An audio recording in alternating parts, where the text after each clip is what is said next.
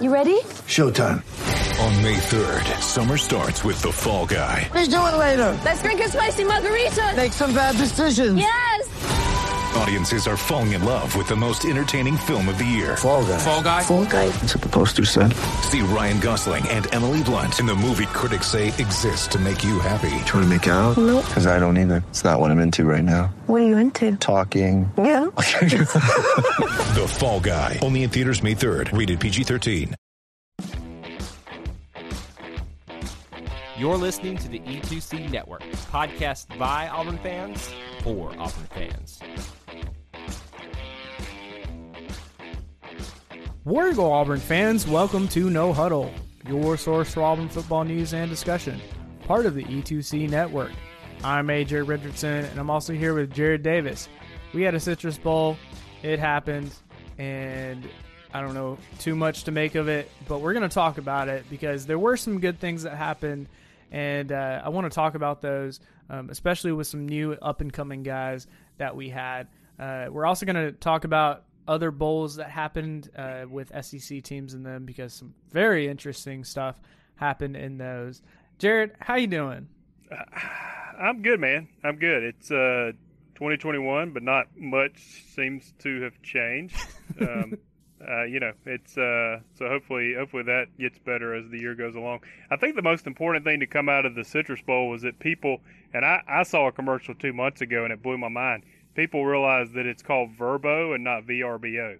Oh, yes. I've heard chatter of that. It's Verbo. It's not VRBO where you go, rent a condo. So that's probably the most important thing to come out. And that's really probably all we need to say about the Citrus Bowl. I mean, hey, that's great marketing by Verbo. I'll probably want to say VRBO forever, but I'm wondering if they just changed it later on because I've never heard Verbo until recently. I'm pretty sure they did because I remember them well before this and when they were competing against like the Airbnbs of the world that it was just VRBO. But anyway, this namings, whatever marketing stuff. That's important stuff. We need to delve into that. But we're not a hotel and we're not into that industry. Sorry. Oh well. Yeah. Okay, I guess we'll talk about the game. All right, I guess we will. How are you doing? I'm good. It is the new year, and hey, the Brian Harsin era is in. It is ready, and it is going. I mean, Auburn put out this, I call it kind of like a hype video of showing him taking some photo ops and signing some footballs and that kind of stuff, and that got me excited for maybe a change in how the team itself, plays, especially like in bowl games, because it seems like the last 4 or 5 years, teams for Auburn haven't performed up to what I would expect out of an Auburn team against teams that, on paper, I think we should probably beat, and yet we don't. So I hope that's something that I think definitely gets changed. Now, bowls are great and all. We're shooting for the championships, the playoffs. So getting to that point may take, I'm thinking, a few years before we get into that. But I think Anthony Schwartz kind of put it this way. When he said he was opting out, he pretty much said, hey, give Brian Harsin and his staff some time. And I think us as Auburn fans need to understand that as well. We need to give him a little bit of time. Now, I think in the college football realm right now, a few years, 3 years is kind of it's pretty good. I'm thinking with fans, we're going to give him like 1 or 2 games. Is that time? That's about right. I mean, his week 2, he gets to go up to Happy Valley, right? Don't we go up to Penn State? Buddy, something like that. I haven't even looked forward to that. Welcome to big boy football, buddy. Man, yeah, that in and of itself, he's going to have a pretty quick time to figure out this team, get his staff going with us, and get offense, defense rolling in whatever system he decides for us. So I want to say something real quick. Now, last year, I think it was pretty evenly matched, but a lot of times these bowl games are weird because, I mean, Northwestern was in the Big Ten championship, and Auburn was a 5th best SEC team. Mm-hmm. And so it's weird how these matchups happen. So, I mean, we should be better than Northwestern, no doubt, but they had it going this year. They were a really good team. We did not. And so the matchups are a little weird sometimes. And also, no offense, I'm really not trying to make excuses, but that's a big deal to them. I mean, to go in there and win that bowl game and finish it out. And I mean, I heard, and they were playing for that defensive coach too, the defensive coordinator. Yeah, it was his last game. So I mean, listen, I'm not just defending it because it's Auburn. It happened. I mean, Georgia had like 7 players opt out or something. I mean, it happens. You know, it's just if your goal is the playoff or at least being relevant at the end, and you're not, it's just bowl games, man, have just become. It's a weird feel, to be honest with you. Yeah, I mean, I've heard some discussions around how do you make them relevant, because I think especially this year with players opting out, it seems like more and more every year for bowl games that they're not just Auburn, but other teams, that the bowl games become less relevant. They become more almost like a spring game is what I'm trying to think of. Like, it kind of shows you some of the younger talent. Like Auburn got to show off a lot of the great guys that we got to see, like Elijah Canyon. Who the heck is that? Ooh, boy. He got me excited for 2021. I mean, he may never catch another football. I don't know, but that play he made down the sideline where he just threw that guy off of him, that was pretty exciting. That was awesome. Really reminded me of like Sammy Coates era, where Sammy just threw guys down with a stiff arm. Oh yeah. Oh, buddy, like gets me so excited about what he can do. And hey, he's 6'4", so he's a good sized guy. And if he's already doing this kind of stuff in a bowl game, I definitely wonder, like most of you, where was he the rest of the season, unless he was just kind of buried in the depth chart and has been more or less developing over this last season, kind of behind the scenes.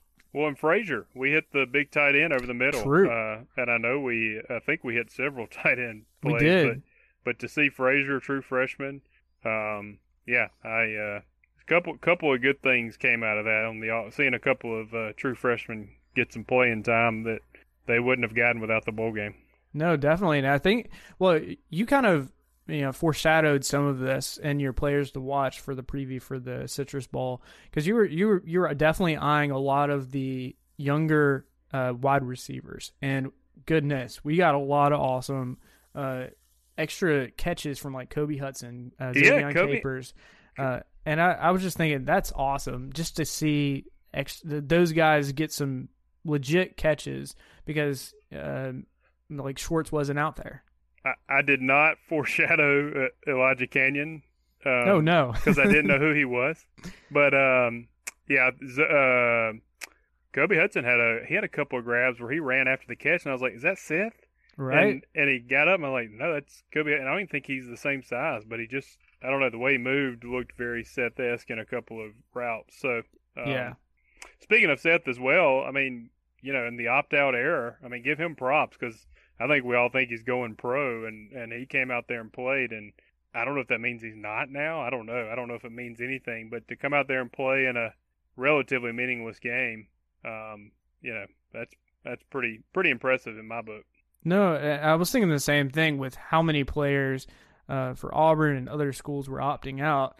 That I was just thinking about Florida and how many of their receivers opted out, and I was thinking Seth Williams stuck it out, and definitely want to commend him for wanting to finish out the season and playing in a bowl game that more or less to most of the players didn't sound like it mattered all that much, but it's an extra time to go out there and practice and play and develop a little bit more. Plus, it's kind of like an audition in a way for Brian Harsin to show him what you got. And one of those players that I think, even though he didn't have his best game, kind of showed how tough he was Bo Nix. I know he's got his issues, his footwork, his mechanics aren't all that great. But after, I thought he was out. I thought he was not coming back. And Cord came in for a couple of plays, and then literally the next drive, Bo's back in there and playing he's just playing so good. And I think the mindset of I want to play hard, and I hope that makes a good impression on Brian Harsin. But I want to pose this question to you, Jared, because it came across my mind, and I think it probably came across yours, was, do you think Bo's going to be our quarterback next year when we have a new offensive scheme, this will be, I think this is, a third offensive coordinator more for Bo Nix, third offensive scheme. Do you think that that'll happen, or where do we go if we don't go with Bo? Yeah, and a lot of people probably will be like, what are you talking about? The fact that this question's been posed, and we don't have any inside information, but I think it's a valid question. And I will go ahead and say this before I say the other part. Bo's a gamer, a lot of heart. I agree with you 100%. To come back in, he didn't have to come back in. A prima donna wouldn't have come back in. I mean, he was hurt, the game's over, and he came back in. Bo has a ton of heart, very athletic kid. He's got some issues mechanically, and I don't know if they can be fixed because I'm not a smart enough guy to know about that in football. If they can be fixed, somebody said it great. They said Bo makes the spectacular plays all the time. He avoided another sack where they were coming from behind and he ducked it, like the touchdown run he had against A&M. Oh, yeah. Like he just feels it and he ducks it. But he can't make the regular plays. Like he doesn't make the rhythm throws, and that's his biggest issue. So to answer your question in a long way, I don't know. I would say probably he's going to be the quarterback. I think it would take a grad transfer coming in. That Harsin felt more comfortable with his style or scheme. The Boise State guy's free to come if he wants to. I'm not saying that's going to happen. I think it would take something like that. It's not a foregone conclusion. And if Gus was still here, it would have been a foregone conclusion. Bo's the quarterback. So I think it's at least interesting enough to say not a foregone conclusion. If there's no grad transfer quarterback, I don't think the guy from Texas, the true freshman, is going to take the job. I think he's talented, but I don't think he'll take it. So if there's no grad transfer, I'd say, yeah, Bo's the guy. What are your thoughts on it? Yeah, I'm kind of leaning – I'm going to say like a 90% chance that Bo's our quarterback unless we bring in some incredible transfer that comes in, makes a big splash on campus because I think Bo having 2 years as starting quarterback speaks pretty big volumes, even with his deficiencies. So it's going to be a matter of more than likely, can Harsin and his staff figure out those issues that Bo obviously has with the long passes, with not setting his feet, not making sometimes the routine like 20, 15-yard pass that could easily even in the Citrus Bowl, result in touchdowns that he didn't make. So I want to see how that develops and definitely keep an eye out for any kind of news about Bo under the new staff whenever the new staff is announced officially. Real quick, I do want to say one thing. So a lot of Bo's issues is he doesn't have offensive line support. But the other thing is the deep ball, we have to be able to hit that. Did you watch the playoffs? Nobody drives anymore. Like, you're not going to drive down the field. Nobody even tries. You got to – they're not even getting in the red zone. They're scoring from the 40-yard line. Mm-hmm. Justin Fields throws the deep ball probably better than anybody in the nation. I mean, he doesn't have to have a big gap there. If his guy's got one step on him, he's going to put it right in their right in their pocket. Yeah. We have to find a way to do that. If you're going to beat Alabama, you're not going to drive down the field against Georgia. Their D's too good. You have to be able to score from the 40, and that's been our problem. By the time we get in the red zone, we've had some good drives. We get in the red zone, we're out of plays. Yep. And they've seen us for 12 plays, and they're going to stop it. So whoever's quarterback, we got to find a way to score on chunk plays because that is the new offense in college football.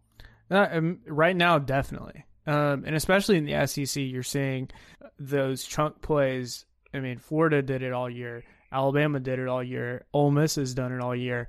Those are the plays that score. And I think one of the biggest things I really hope Brian Harsin looks at and fixes is looking at our red zone and looking at how we score in the red zone when we get there. And I think that also leads into scoring outside of the red zone, having plays that are specifically drawn up for when we're at the 30, when we're at the 40-yard line, that give us a chance to score on those plays. And Bo executing on those, and our wide receivers too. You saw how we scored. Our only touchdown, what was it? It was a 50-yard pass. Mm-hmm. Yep. I mean, that's how you score now. And I know it's easy to say, well, that's how you score. You got to find a way to go make it happen. And I don't know how you do that. but that's the new offense right now. If you want to keep up with the other teams that are scoring quickly, you have to be able to do it as well. Yeah, no, absolutely. And I hope Brian Harsin has seen that trend. I'm sure he has. I mean, it's kind of hard to deny. Even us as fans seeing that trend going to not only the SEC, but even places at Ohio State where we got to score lots of points, and the best way to do it is on a 4-play drive. I'm just thinking back to a lot of the 2013 season where those big chunk plays, where we would get 30 yards in a completion, and we just take chunks down the field. It could be literally a 1 or 2 minute drive, and we score points. And it's been a long time since we've gotten back to that. So I've said before, Gus invented that, in my opinion, and then he got away from it, and for various reasons. We won't go into it. I don't really even know why, but there were reasons. Gus invented what's going on right now. It just took – I mean, Alabama for the longest time under Saban, they had one good receiver with Julio. They ran the ball. They had great offensive and defensive line. And then eventually he started bringing in more pieces. He saw what he had to do to beat Gus. He took that, and they've – taking it to a different level, and we kind of stayed behind. So, I just think that if we can, whatever my point of all this is, if there is another quarterback who can throw that deep ball, and Bo is struggling with that, I think there could be a battle there. I really do. Oh yeah, definitely.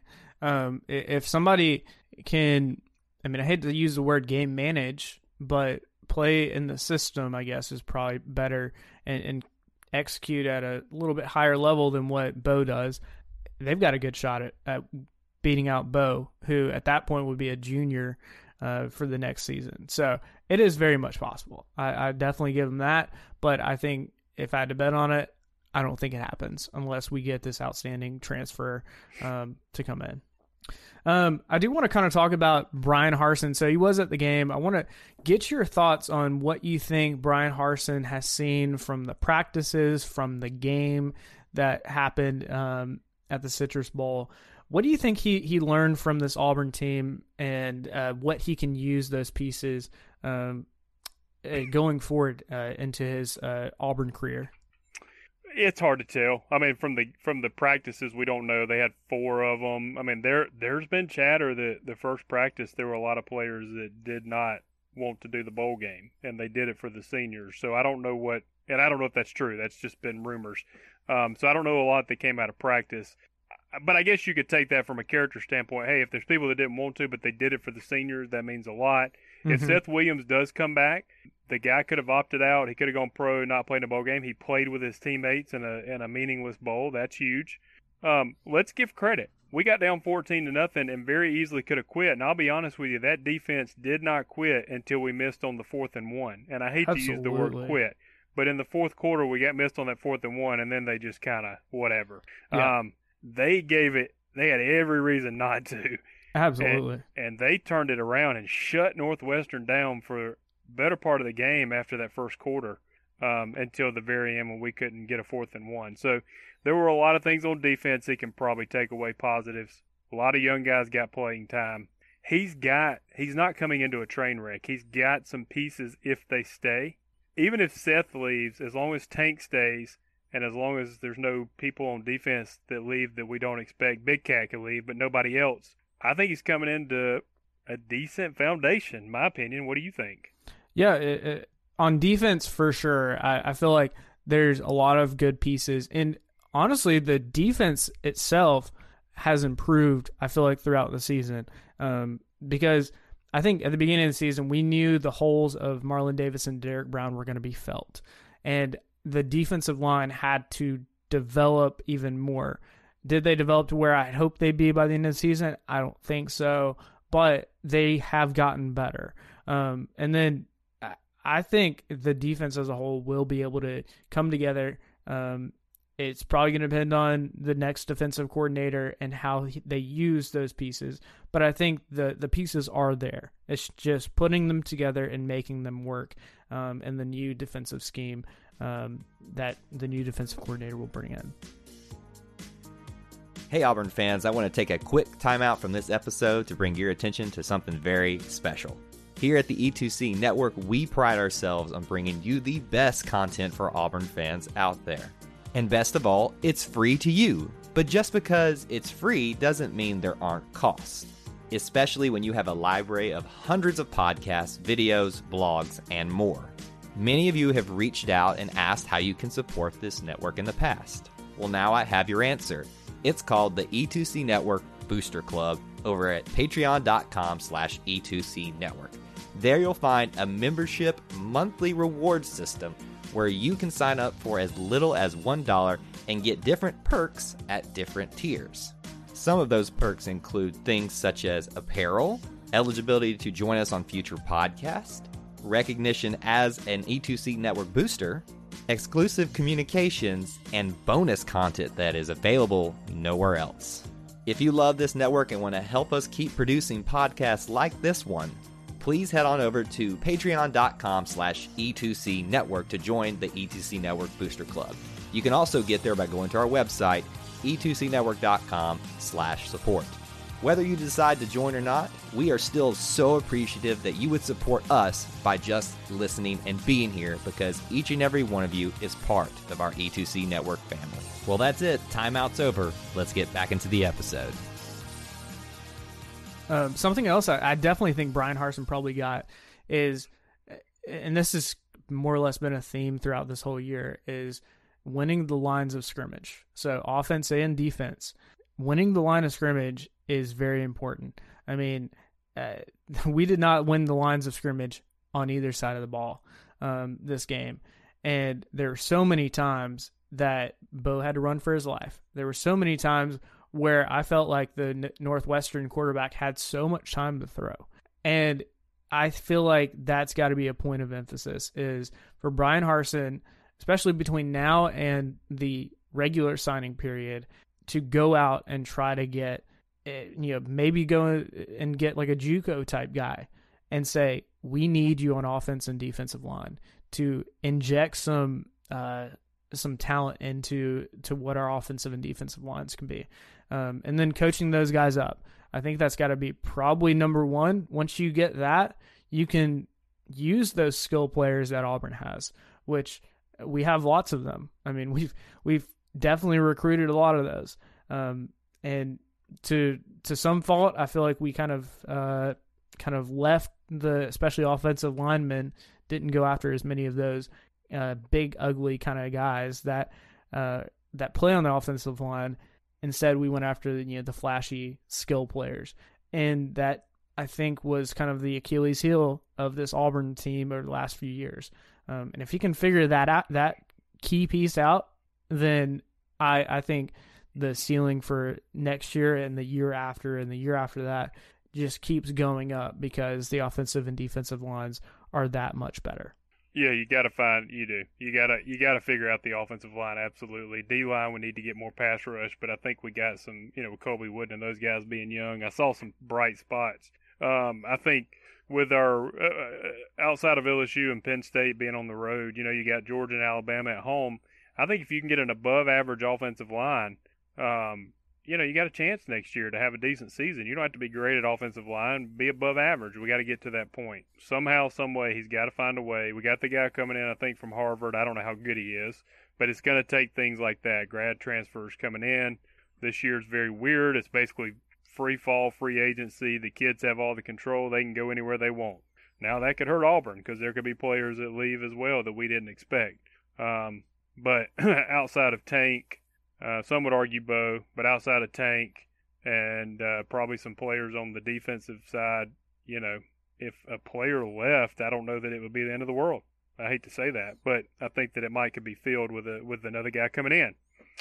You can't replace Tank. I mean, if he leaves, that's big, in my opinion. No, I absolutely agree. The impact he obviously made on the run game this year, I mean, as much as I love Sean Shivers and DJ Williams, I don't think they made as big of an impact on the run game as much as Tank did. And no.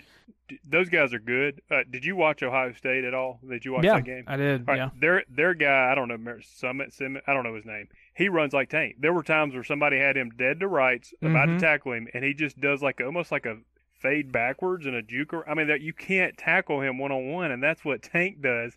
Yes. And it's like you can't teach that stuff. And Tank has the potential to be one of the greats at Auburn. For everybody listening, we don't think he's going anywhere.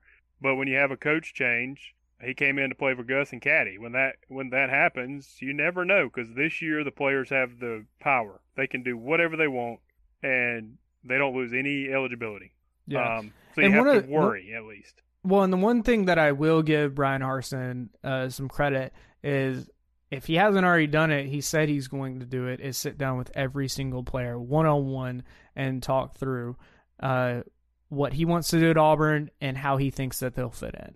And I think that's very key in a transition of power, is making sure that the guys understand I'm still going to be used in some way on this team. And I mean, he's got to know guys like Tank Bigsby are going to be key parts of it going forward over the next couple years, especially, I don't know, especially on the run game. I definitely have a feeling about that. Yeah, somebody said the way he run that stretch play, I think we talked about it. Apparently the way he designs his runs, any running back should have success, and an elite running back should have huge success. So I don't think if Tank leaves, it'll be because of a schematic thing. It's a weird year, man. I mean, we love Auburn, but we've been on game day with 90,000 fans. You get on campus, you get to know friends. They've been probably taking virtual classes, and they haven't had the fan experience. And if they get upset about a coach change, these things happen. These are young kids. We have no idea what they're thinking. So just a thought. One more point I want to make real quick.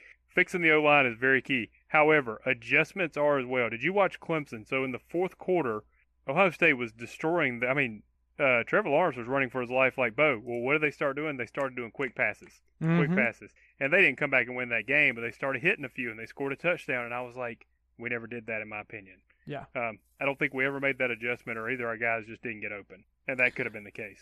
Yeah, that's got to be something that we need to do, is make those quick changes that get us moving down the field. I mean, if we can't, we're going to have so many 3-and-outs, and it's just going to look ugly. I do want to hit on a couple of defensive players that really stood out to me. So I think Owen Pappoe had a pretty good game. I think we were discussing kind of his role in the linebacker and how he as he does, also the defense does. And when he was playing extremely well, our defense was playing really well. He was stuffing holes, and so was McLean. Sorry, yeah. So both of them were just they were playing pretty well. I mean, I was really impressed with how they played, and that's another good thing that I think the linebacker core, as long as they stay, which I have no doubts, I haven't heard anything, I think they're saying, then we should be fine on linebacker. And those linebackers and defensive line can also work together and be that front seven that can just be a menacing beast that will get in the backfield and just wreak havoc. Pappoe had a sack, didn't he? Mm-hmm. Yeah, he did. And McLean, he's just everywhere. He's a beast, man. I like Zacoby.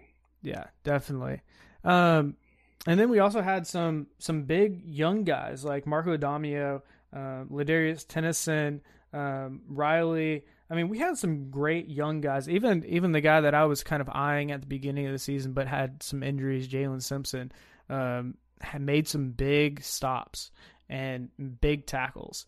And those were guys that, I mean, this is the game to do it. This is when you want to show out, especially right in front of your new coach, that you can play and play hard, because they're probably the future of Auburn's defense in the next few years. Let's talk about special teams real quick, and then we'll round out the conversation.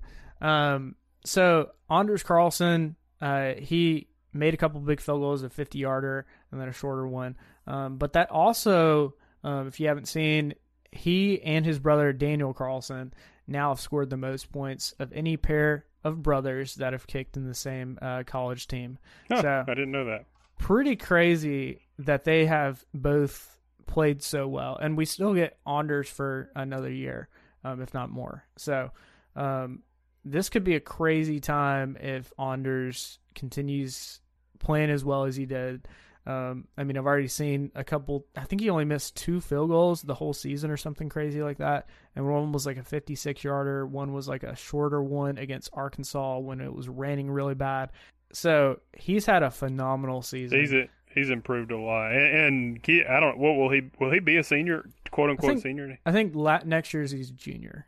Okay, well, keep in mind, this season doesn't even really count. So unless he's good enough to where he thinks he could go pro, we may have him for 3 more years. That'd be awesome. But with how he's improved, I think from his freshman to sophomore year, I would not be shocked after 4 years. He's like, I'm seeing my brother have so much success in the NFL. I can be right there with him. Don't blame him, and I wouldn't blame him at all. I keep reminding myself that some of these guys that might just be on. I mean, you never know with kickers. I mean, it was weird that his brother Aaron Sipos. Well, Sipos, but it was weird that other Carlson got drafted. I mean, it just doesn't happen a lot. True. So he might be like, hey, look, I'll stay in college one more. Money's not an issue. I'll stay in college one more year. Who knows? That's what I'm hoping Eli Stove decides. Yeah, definitely. All right, so I know we normally do this segment in the preview for the next game, but since we aren't doing that, I wanted to throw this in here because there's a lot of stuff going on in the SEC with bowl games. I guess has already happened. So I want to do our segment on an Auburn fan perspective of the SEC and all the different chaos and craziness that goes on during bowls. I want to start out with the first one that I think definitely stands out is Florida losing to Oklahoma 55-20, absolutely blown out. They could not stop Oklahoma by any means. And Dan Mullen's statement. So if you haven't seen it, man, it said the last game of 2020 team was played 11 days ago. And so I was thinking, bro, you're about, I mean, like, that's one of those statements that is just a bad statement. Finish the statement. He said I thought our scout team did pretty good today. Golly. Wow. Golly. What he was saying is that the last game they played was in Atlanta against Alabama. And that it was a scout team and that he's the only team in the country that's having to deal with opt-outs. And, I mean, they had a lot of opt-outs, but I mean, Auburn had 2 very important starters not playing on offense. I know Georgia had opt-outs. I mean, it's going to happen. I mean, it's going to happen with any big team that has potential guys. And you got to overcome that. I mean, I know Auburn didn't, but most of the other SEC teams did, and they had opt-outs. So I don't know. I just feel like that was just kind of a lame way of saying, yeah, it doesn't really matter. Like, you shouldn't say that in all reality as a coach, but Dan Mullen he thinks he's Steve Spurrier and he doesn't have the resume yet. So, yeah, Spurrier would say stuff similar to that and you'd laugh it off because he was so great. Right. Well, here's a number for you, and I saw this stat from Dan Mullen. So, against ranked teams, Dan Mullen as a coach is 13 of 38. He's losing 1 out of every 4 games. or sorry, winning 1 out of every 4 games, sorry. That's tough, man. That's man, he's got lots of room to grow. I mean, even this year he's 1 of 3 against ranked teams. So, if he's going to be the next big coach, he's got to figure out how to beat ranked teams consistently. Even Gus struggled with that, but I don't think he struggled that badly. I mean, in his stretch in 2017, he beat 2 number 1 teams within 3 weeks. Like, it was a very Gus-esque kind of season. I mean, you would assume, for all intents and purposes, this was a great season for Florida. The Smith, they're back, and you look up, and they're 8-4. Mm-hmm. And you're like, well, wait a minute. I mean, I know one of them was the SEC championship game, but we didn't give Gus that leeway in 2017. So, it was a good season for them. But I mean, you're right. But they beat Georgia, and then that's the ranked team they beat this year. Yeah. So Dan Mullen definitely has a long way to go to be the powerhouse, especially in the East. I mean, I still think that I'm glad Florida's up and coming and will be a competition for Georgia in the East, but they got to do better than that. Yeah. Alabama beat Notre Dame in the playoff semis. Not a big story there, but the storyline here is Texas fired their coach, and within like a few hours said that they're hiring Steve Sarkisian as their head coach.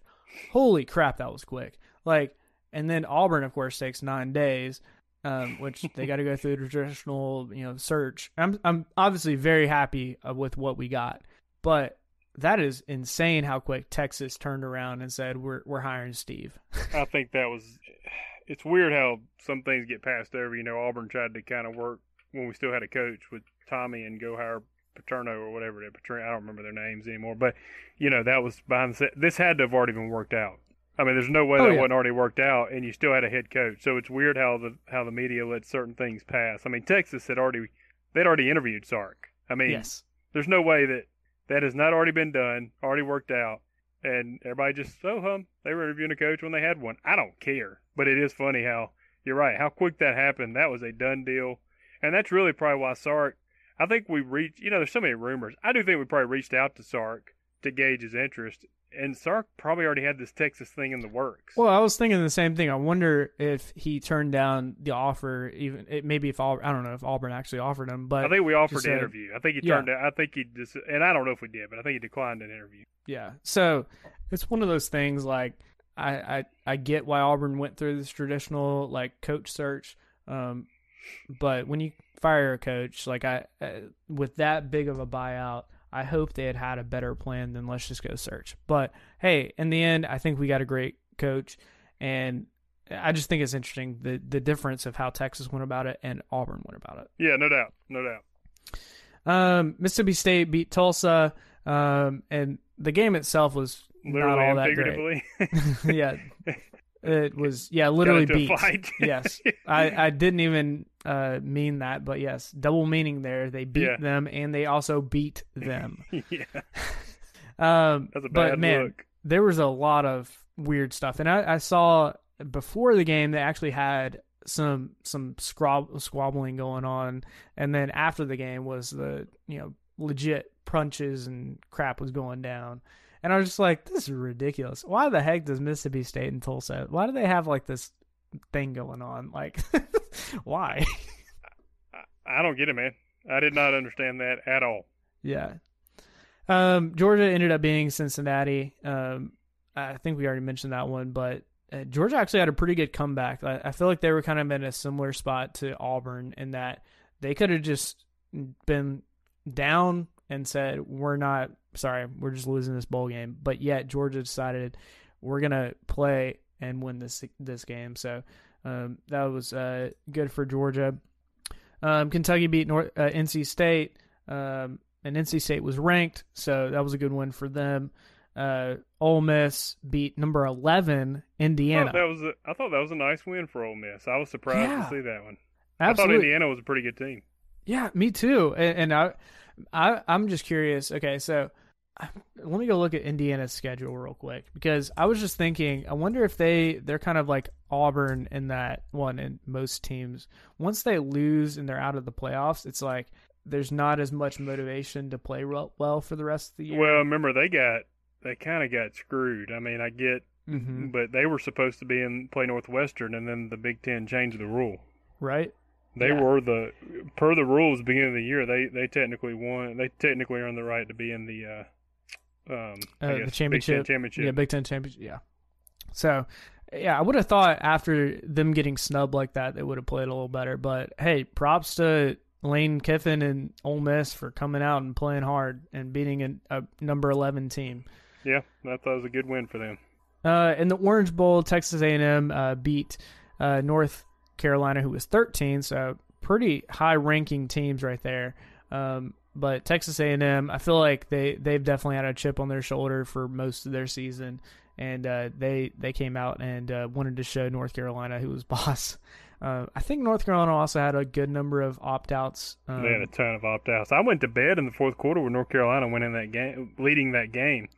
I mean, A&M did the same. We were leading going into the fourth. I think A&M apparently flips the switch in the fourth quarter, because I think they essentially scored 21 points, if I'm not mistaken, because I went to bed with them with A&M losing. Dang. No, I didn't end up watching that one. But yeah, they were down in the fourth quarter. I want to say 21-17 maybe or something, and or 21-20 maybe. I don't know, but yeah, I think they scored 20 points in the fourth quarter. Goodness, good for them. Good for them finishing their season hard, especially being number 5 and being right outside the playoffs. It's like I feel like they're another team that if they didn't have that chip on their shoulder for the whole year, they probably could have just been like, we're just here. We're here. We get it's a good bowl game in the Orange Bowl, but I don't know. They could have easily been just, we're not playing that hard. But they did. They played hard and ended up winning that one. The Arkansas versus TCU game was canceled. Missouri versus Iowa was also canceled. So had a couple of games that were canceled because I think both were COVID related. So I feel like that's somewhat to be expected. But overall, I mean, the SEC did well in bowl games this year, as to be expected. A couple of them, like Ole Miss and Kentucky, beating ranked teams. So big shout out to them. And Texas A&M as well. So lots of fun stuff that definitely happened this year. I know there weren't as many bowls, but I think the bowls that happened seem to be, for the most part, pretty exciting. So, hey, heck, we got a bowl season, and that was right. Much more than most people were thinking. That's right. Before we get out of here, I do want to just let you know that we will be doing shows throughout the off season, so stay tuned for that on the E2C network, and we'll have those out as news comes. We'll do them regularly for the NFL Combine, NFL Draft, off-season topics. Jared and I have a few of those teed up, and I'm sure when Brian Harsin and Auburn start announcing the new coaching changes that I'm sure going to happen over the next few weeks, we will also be covering that. So stay tuned for all of that. Jared, before we get out here, any other final thoughts? No, I'm surprised we made it to a bowl season, so that's a positive on the football front, and I'm just hoping that we can get this COVID out of here so we can all be safe and healthy, number one, and get back to some normal sports activities for everybody. So I've enjoyed it, and as always, War Eagle. Yep. Jared, how can the people stay in touch with you? Just find me on Facebook and on Instagram at Jared Davis. And you can find me on Twitter at AJAY_. It's always great to be an Auburn Tiger and War Eagle. War Eagle. Before you get out of here, we want to remind you of a couple things. Head over to e2cnetwork.com, our website where you can find everything that you'll ever need from us, podcasts, blogs, and even ways to help support the show. If you want to find individual episodes, you can download all of these on iTunes, SoundCloud, and Google Play. So until we see you again, I want to remind you of one thing, that here at the network, we believe in Auburn and love it. The only question remains, do you?